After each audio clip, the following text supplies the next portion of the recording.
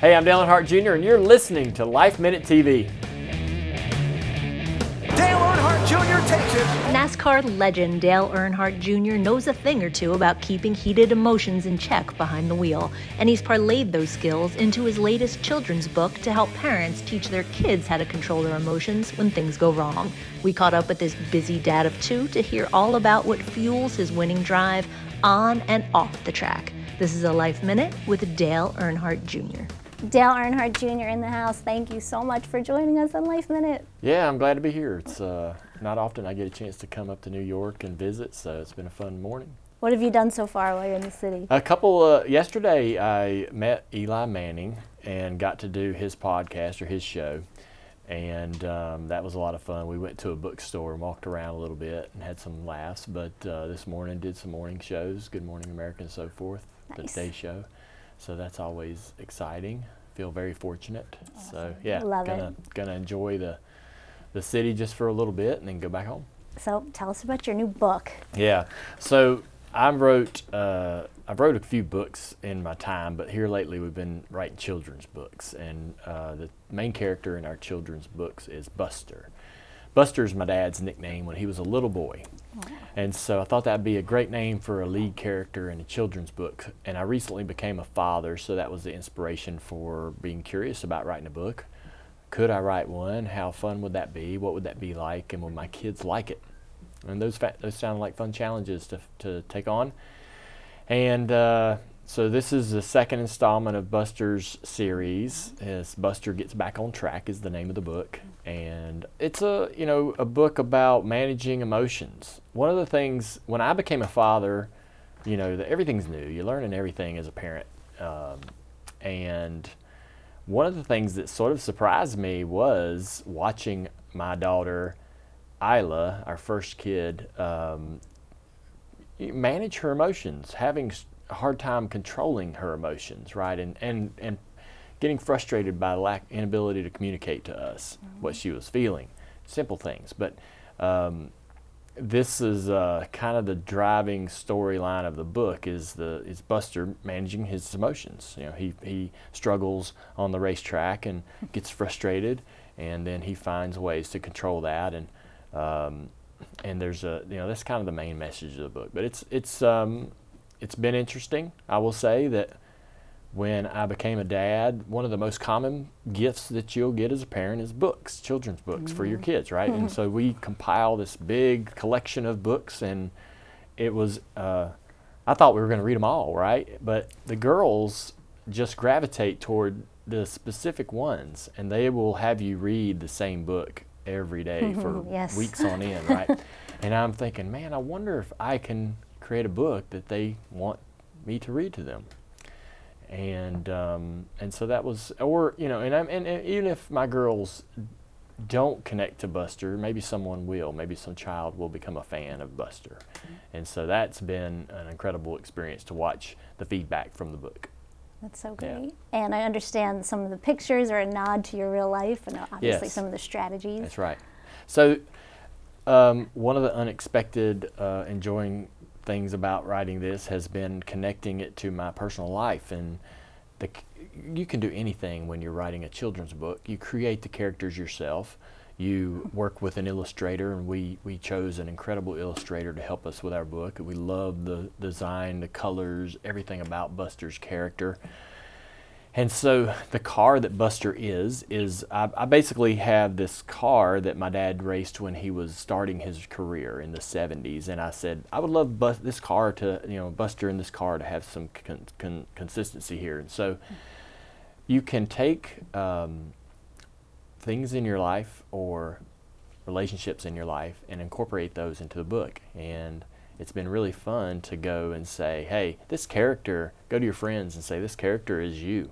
You inspired this particular person in the book. And you imagine that they're then going to grab the book and want to read it to see what their character does. And so that's been really fun for me. And hopefully we can continue the series. And Buster, the only thing is I think I want to do a toddler book they're little thick cardboard toddler books, way less words, but trying to connect to a 2 or 2.5-year-old child with a toddler book and would be a lot of fun for me. So maybe that'd be a new chapter for Buster. That's so cool. Yeah. How do you manage everything, work and family? I have a lot of great people that help me know where I need to be at all times, and I trust a lot of people to help me decide what is important and what I need to focus on. We do a lot of things. We're racing cars, we're owning race teams, we're broadcasting in the broadcast booth for NBC, writing children's books, and the list goes on and on. I mean, there's so many things that we get involved in and have our hands in, and you just sort of have to balance the time between what you really are passionate about and spending enough quality time with your family, right? And making sure you're giving them what they need and being with them and getting, making sure you're developing those relationships. Those girls are so young. Isla and Nicole are 5 and 2 years old, and you want to be in their life every day, every minute, helping them, impacting them. And so that's a tough challenge. And I think the older you get, the more you strip away things that aren't passionate for you, right? And you want to work on things that you love, and you want to do things well, right? And sometimes you have to stop doing some things you like to do, right? In a professional sense, you have to, man, I really love doing this job, but where it sits in the priority list maybe is not as important, and you have to make some difficult decisions. But hey, I'm glad to have opportunity. I'm thankful, and we're managing it well. So good, you sure are. Yeah. And you're such a doting father. 2 beautiful little young girls, like you said. I stalked your Insta a little, so I saw everybody could just see. What are some things you learned from your dad about parenting? I think that my dad influences me a little bit as a parent, and my mom does too. My sister, my wife, me and my wife Amy communicate quite a bit about parenting practices, right? And what we find parenting to be really challenging at times, and so we talk about it. She says, I think we could have done this in this situation, or I would have preferred you do this in this situation. And so we're pretty upfront about it. You might get your feelings hurt a little bit, but it's best to make sure when you're learning and you're improving as a parent, and the next time the same situation comes up, you handle it in a better way, and a way where your partner's proud and happy happy with how you're doing things. And so we give each other a little feedback from time to time, share our opinions about things that we're learning in the world about parenting, and things we like that we see other parents do. And so I think you just got to be malleable. You got to be able to go with the flow and change and accept that you're not perfect, and always try to improve as a parent, and not worry so much about being imperfect. That's probably my problem, is that I worry about being imperfect and missteps that I make in teaching moments with my kids. And I definitely, when I became a dad, I didn't come with this, it didn't come with this guidebook, or I didn't have this big toolbox full of information to just be this perfect dad right out of the gate. So I certainly, in very important teaching moments, may have not hit a grand slam, but try not to worry too much about not always, fulfilling or living up to this sort of idea that you have as being a father. And your kids are going to be fine, I worried, about how they would interact with kids in class and going to school. I was going to kindergarten, and I was worried about how that might affect her. And I'll be honest, her being in school, being in a classroom with all these other kids, has been probably the most that's helped her progress so much in the past few months that she started kindergarten. She's grown so much as a person. She's changed so much, her personality and everything, and in great ways that I would have never expected. And I was worried to death when she got out of the car and went into class for the first time. I was like, oh, what's going to happen to her there? But it's turned her into this incredible young little 5-year-old kid. Aww, yeah. That's so great. All right, let's talk racing. Yeah, well, I mentioned I'm a broadcaster for NBC, so I work in the booth for half of the season. Our season's split in half between 2 networks, so I work for NBC in the booth. I love doing that job. I'm at the racetrack. I'm going to watch the races anyways, so I feel very lucky to be able to have that opportunity to work in the broadcast booth. And I'm a huge fan of racing and a fan of what I'm watching, and I just I be that fan when I'm in the booth, and that's working really well for me so far. I do love to drive still, and I haven't quit driving entirely, and I ran a race just this past weekend at Bristol. Good one. Yeah, so I run at least once a year, maybe twice a year, and it's really out of, I'm a little selfish that I want to compete and want to get back out there and see if I can still do it. But there's also that opportunity to remind myself of what a driver's dealing with inside the car and thinking about, and the processes that a driver goes through mentally throughout the race, so that when I go in the booth, it's fresh and I can pull from that information immediately, quickly.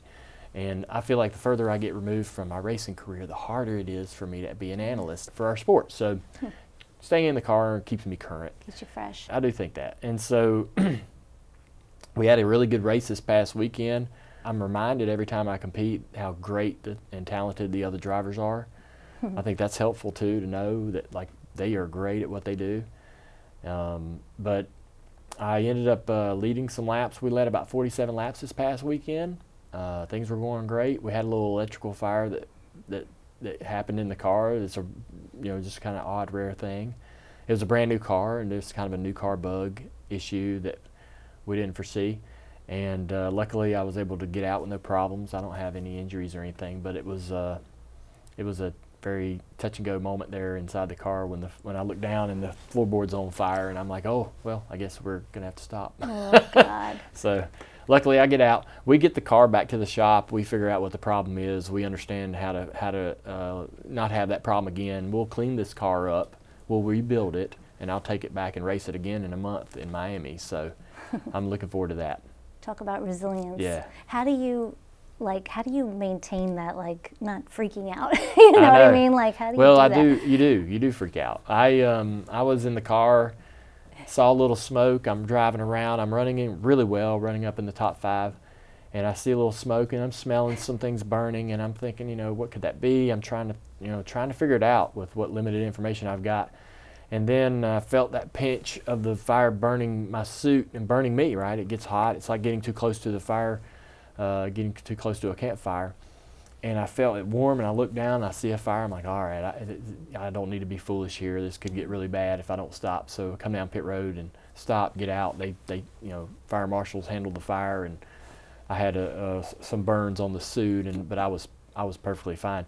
But to be honest with you, in that very quick sort of process, I did freak out. I was freaking out. I was like, oh my gosh, hopefully this fire doesn't get worse. Let me get to the pits quickly. Let's get this taken care of. I mean, I'm just assuming as soon as I pull to a stop, the fire is going to grow really quickly, because when the car is at speed, there's a lot of air moving around, and that can temper the fire somewhat. And as soon as you stop a burning car, the fire spreads or grows really quickly. And so that was my only concern, was getting somewhere fast and getting out of the car as quickly as possible. Has becoming a dad and having a family changed racing at all for you? It has. It's a bit of a tug of war, to be honest with you, between not racing and then wanting to race so that they know racing. And my girls would, if I never drove another race car again, my girls would look at my career knowing that was something that happened before they were born, and not be able to really understand what it was like to experience me as a race car driver. And I believe it feels selfish to want to go to the racetrack and race so that your kids can experience it, right? So they can experience you doing that job when, I'm going to be 49 this year, and I might as well, I've done everything I wanted to do. There's really nothing else for me personally that I would love to achieve, and I've been very fortunate and lucky. And but there's part of me, I'm selfish and I enjoy it and I want to do it and I have fun doing it, but there's also part of me that wants my kids to experience it and connect that part of my life to their reality, right? So I was, they can say, I do remember going to the track and Dad racing, and now I can go back and look at pictures of him and really kind of put myself in that, that part of his life and maybe understand what that part of his life was like. And so I raced for about 20 years before they were born. And I will probably race for, I don't know, maybe half a dozen more years at the most.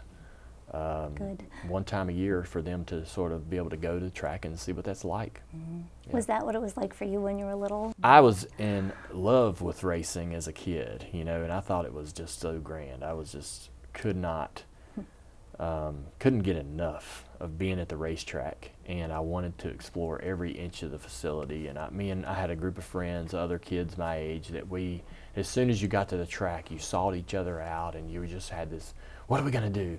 Let's go eat some junk food. Let's go over and look. Let's go watch practice from over here. Now let's move over here and watch the cars. And we wanted to see every vantage point, and we walked all over pit road, touching and looking and checking all the race cars out. And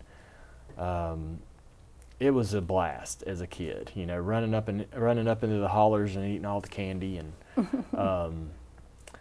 it was really, really a great time. And so, I certainly want my girls to know what it's like to be at a racetrack and what kind of fun can be had, what kind of enjoyment they can have from being there and watching the race. Cool.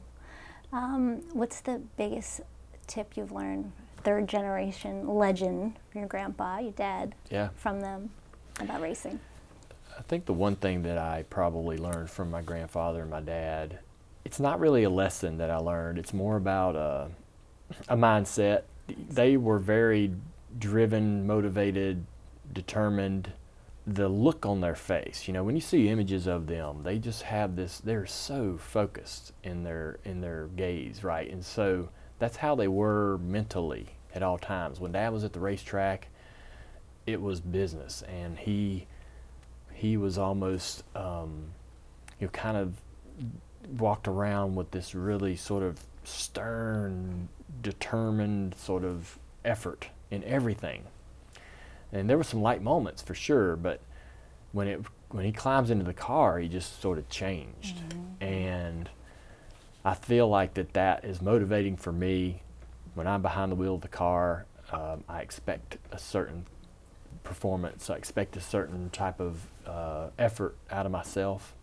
And so, their approach to racing and driving has been an inspiration for me for every lap I run. Mm-hmm. There's a little bit of pressure that you feel from the outside world, but most of the pressure that you feel is what you put on yourself. And the Earnhardt name is you feel like responsible for carrying on that legacy and keeping that name to a certain standard. Yeah. You sure have. Well, thanks. Good for you. Yeah. I have goosebumps. What's your worst pet peeve from other drivers when you're on the track? That's a great question. That's a good question. I think that the worst pet peeve in racing is what they call mirror driving. So if you're trying to pass a car and generally when I race, I look out the windshield and where I'm going 95% of the time. Now we have mirrors in the car and one little side mirror right here to look down the side of the car.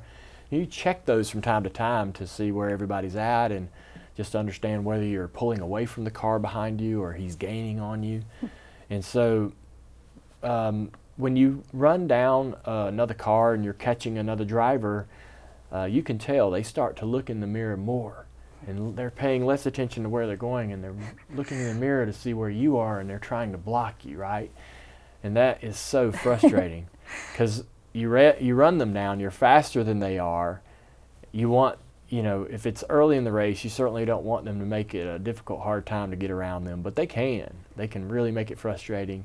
And when they look in the mirror, and you can see them sometimes looking in the mirror, you can see their eyes.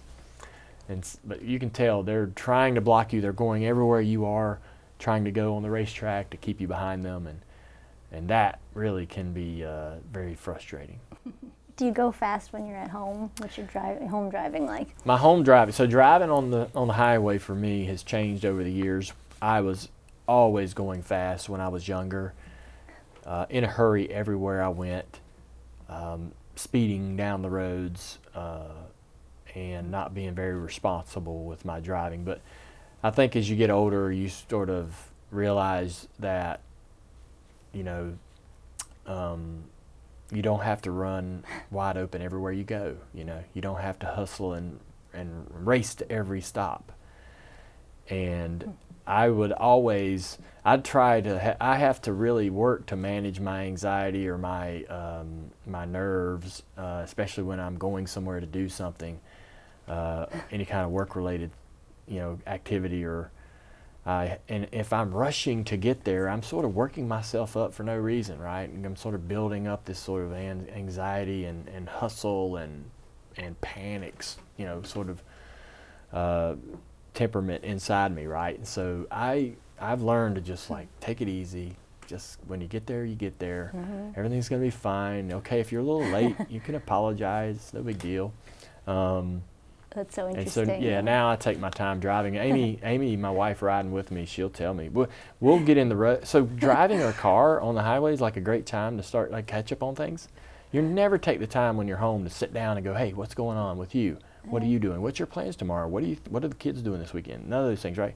And so when we get in the car and we're driving somewhere, I'm like, man, hey, let's talk about this, that, and the other. What's on your calendar? This is what's on my calendar. I've got to go do this.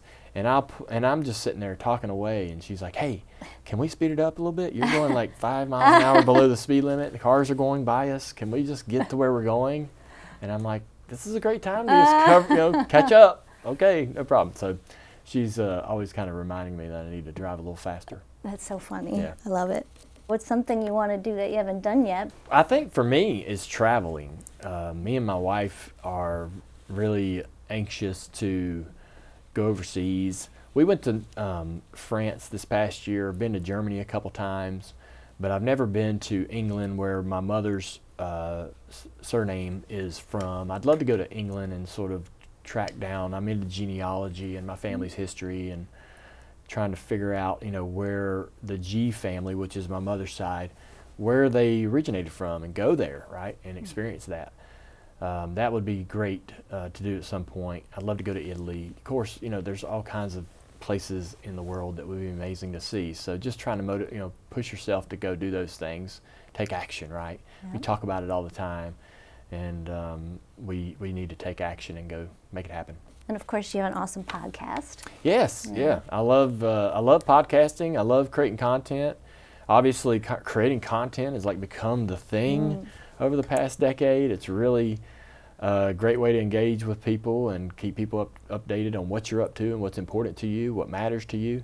And podcasting is a great way for you to control the message, right? Control your narrative, and so that's been fun. And it's also helped me in the booth. I've never, I was never a journalist. I did not know the first thing about trying to interview somebody on a subject, and I've been in plenty of interviews myself, and I've been around people that I admire that I think are great at it, but wouldn't know the first thing about it. So podcasting has been a great trial by fire in learning to interview people, becoming a better speaker, articulating better, and I think it's helped me in the booth a lot. And you're a fantastic interview. Well, thank you. What other hobbies do you do? What do you like to do when you're not working? I have a million jobs. Yeah, well, I don't only get to race in a real car once a year, so I do love to jump in a simulator, and basically for most people it's a video game, but I race online in iRacing, which is a lot of fun. iRacing to me is probably the most realistic way to understand what racing a car is like from the comforts of your own home. And so I do that quite a bit. I've worked with that company for about 20 years to try to develop their software and get it as realistic as possible, and that's a lot of fun. I love being in outdoors, being with my girls, on a 95-degree day, go down and let them play in the creek and set a lawn chair down on the side of the creek and watch them just play, and I love the beach. We have a house on the coast of the Carolinas that we love to go spend some time sitting on the beach, and watching the girls enjoy that is amazing. And I'll be honest with you, like, my job as a broadcaster is like a hobby. It's not a real job to me. It doesn't, I mean, like I said, I'm going to watch the races anyways. I'm a fan.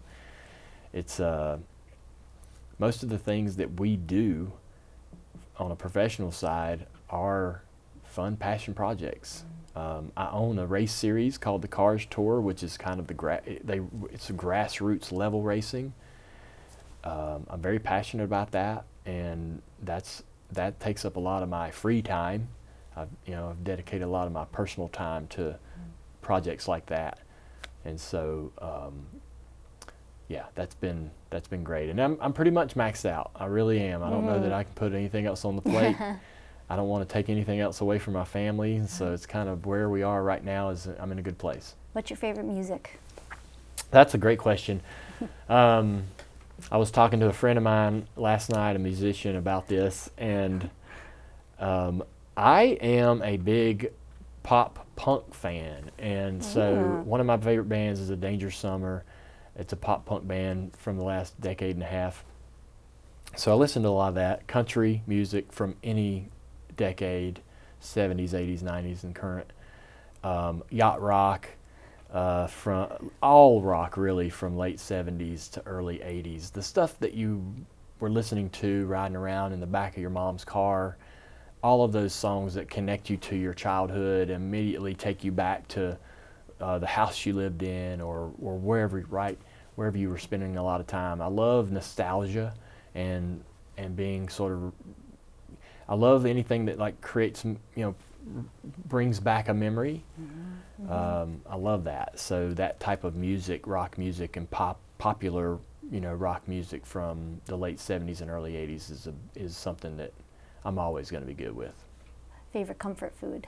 My favorite comfort food, all right, so anything that has buffalo sauce on it. I love buffalo sauce, and so I use it as a dressing on salad. I know, it's crazy, but I love. Good idea. Yeah, I mean, it's a change up, but I love buffalo sauce, so buffalo chicken wings, and I can put that on a lot of things and enjoy it. But pizza, my kids, our girls are into pizza, and I love smoking barbecue, so brisket, ribs. I love ribs, so have to be careful there. But I love the challenge of smoking barbecue, because honestly, it's really similar to going and racing.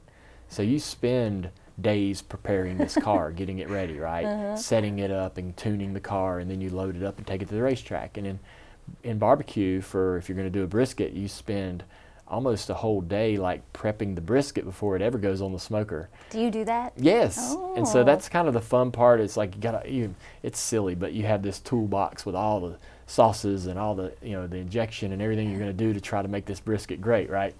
And it might be great, just like a race car. It might run great, it might not. You spend about a day and a half getting this brisket ready, and then it goes on the smoker, and that's like an 8-hour process. Wow.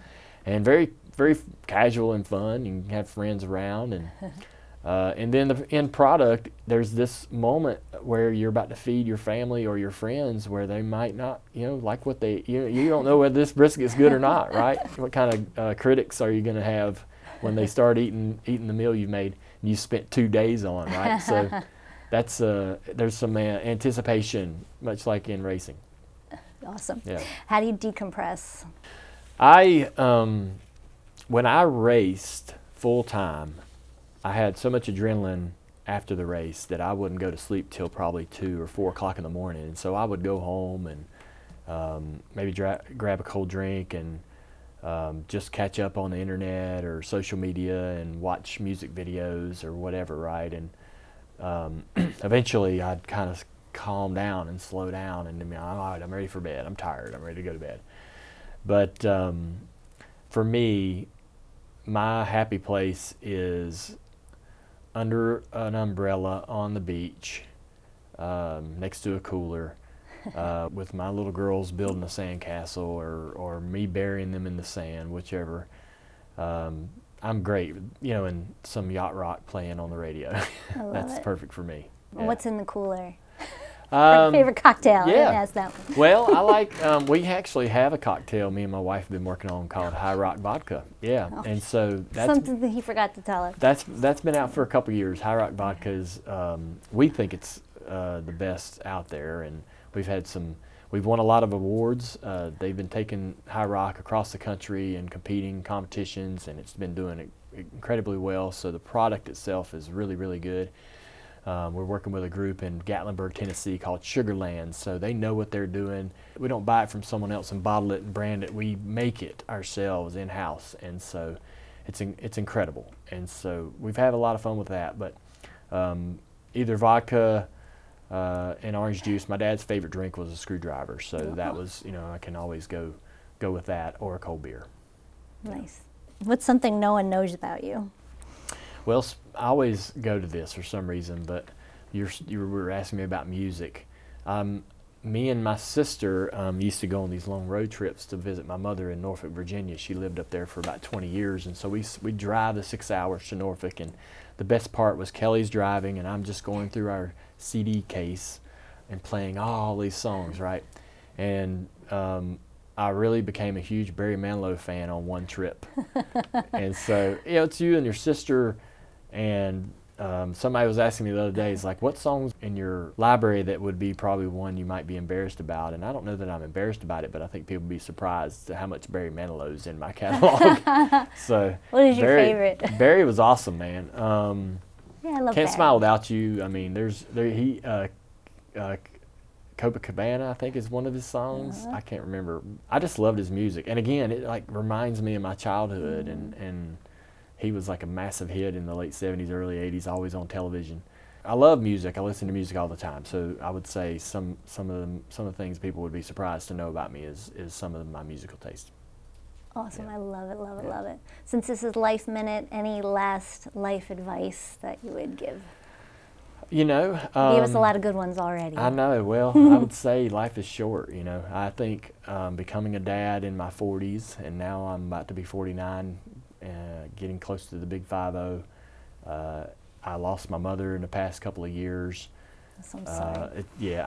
There's been a lot of other things, life events, right, that'll remind you of just how brief your time on this earth really is. And so I think I wish I would have appreciated that earlier. I'm glad I've got it figured out now, and I'm making the most out of it every day, and the time I'm with my family, really appreciating that moment and that time. And the girls, when I'm on the couch and the girls come over there and want to give me a hug, I cherish every single hug, right? And so I think I wish I would have realized all of that much sooner, and when I was much younger in life, to sort of take advantage of every day, living every day to its fullest, and not laying around lazy and putting everything off till tomorrow.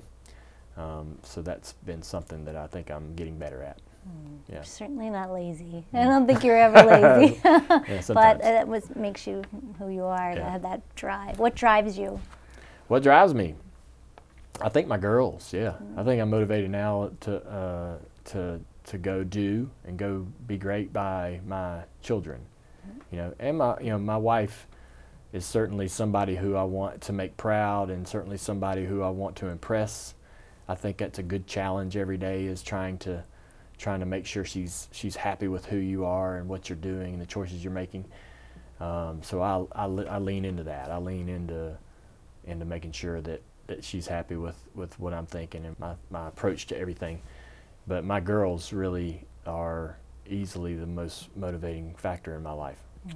We're lucky to have you. Yeah. You're such a beautiful person. I appreciate that. Thank you so much. It's been great. I've enjoyed the conversation. Thank you for having me. Me too. Such an honor to have you. Thank you. Mm-hmm. To see more of this interview, visit our website, lifeminute.tv. And don't forget to subscribe to our podcast, Life Minute TV.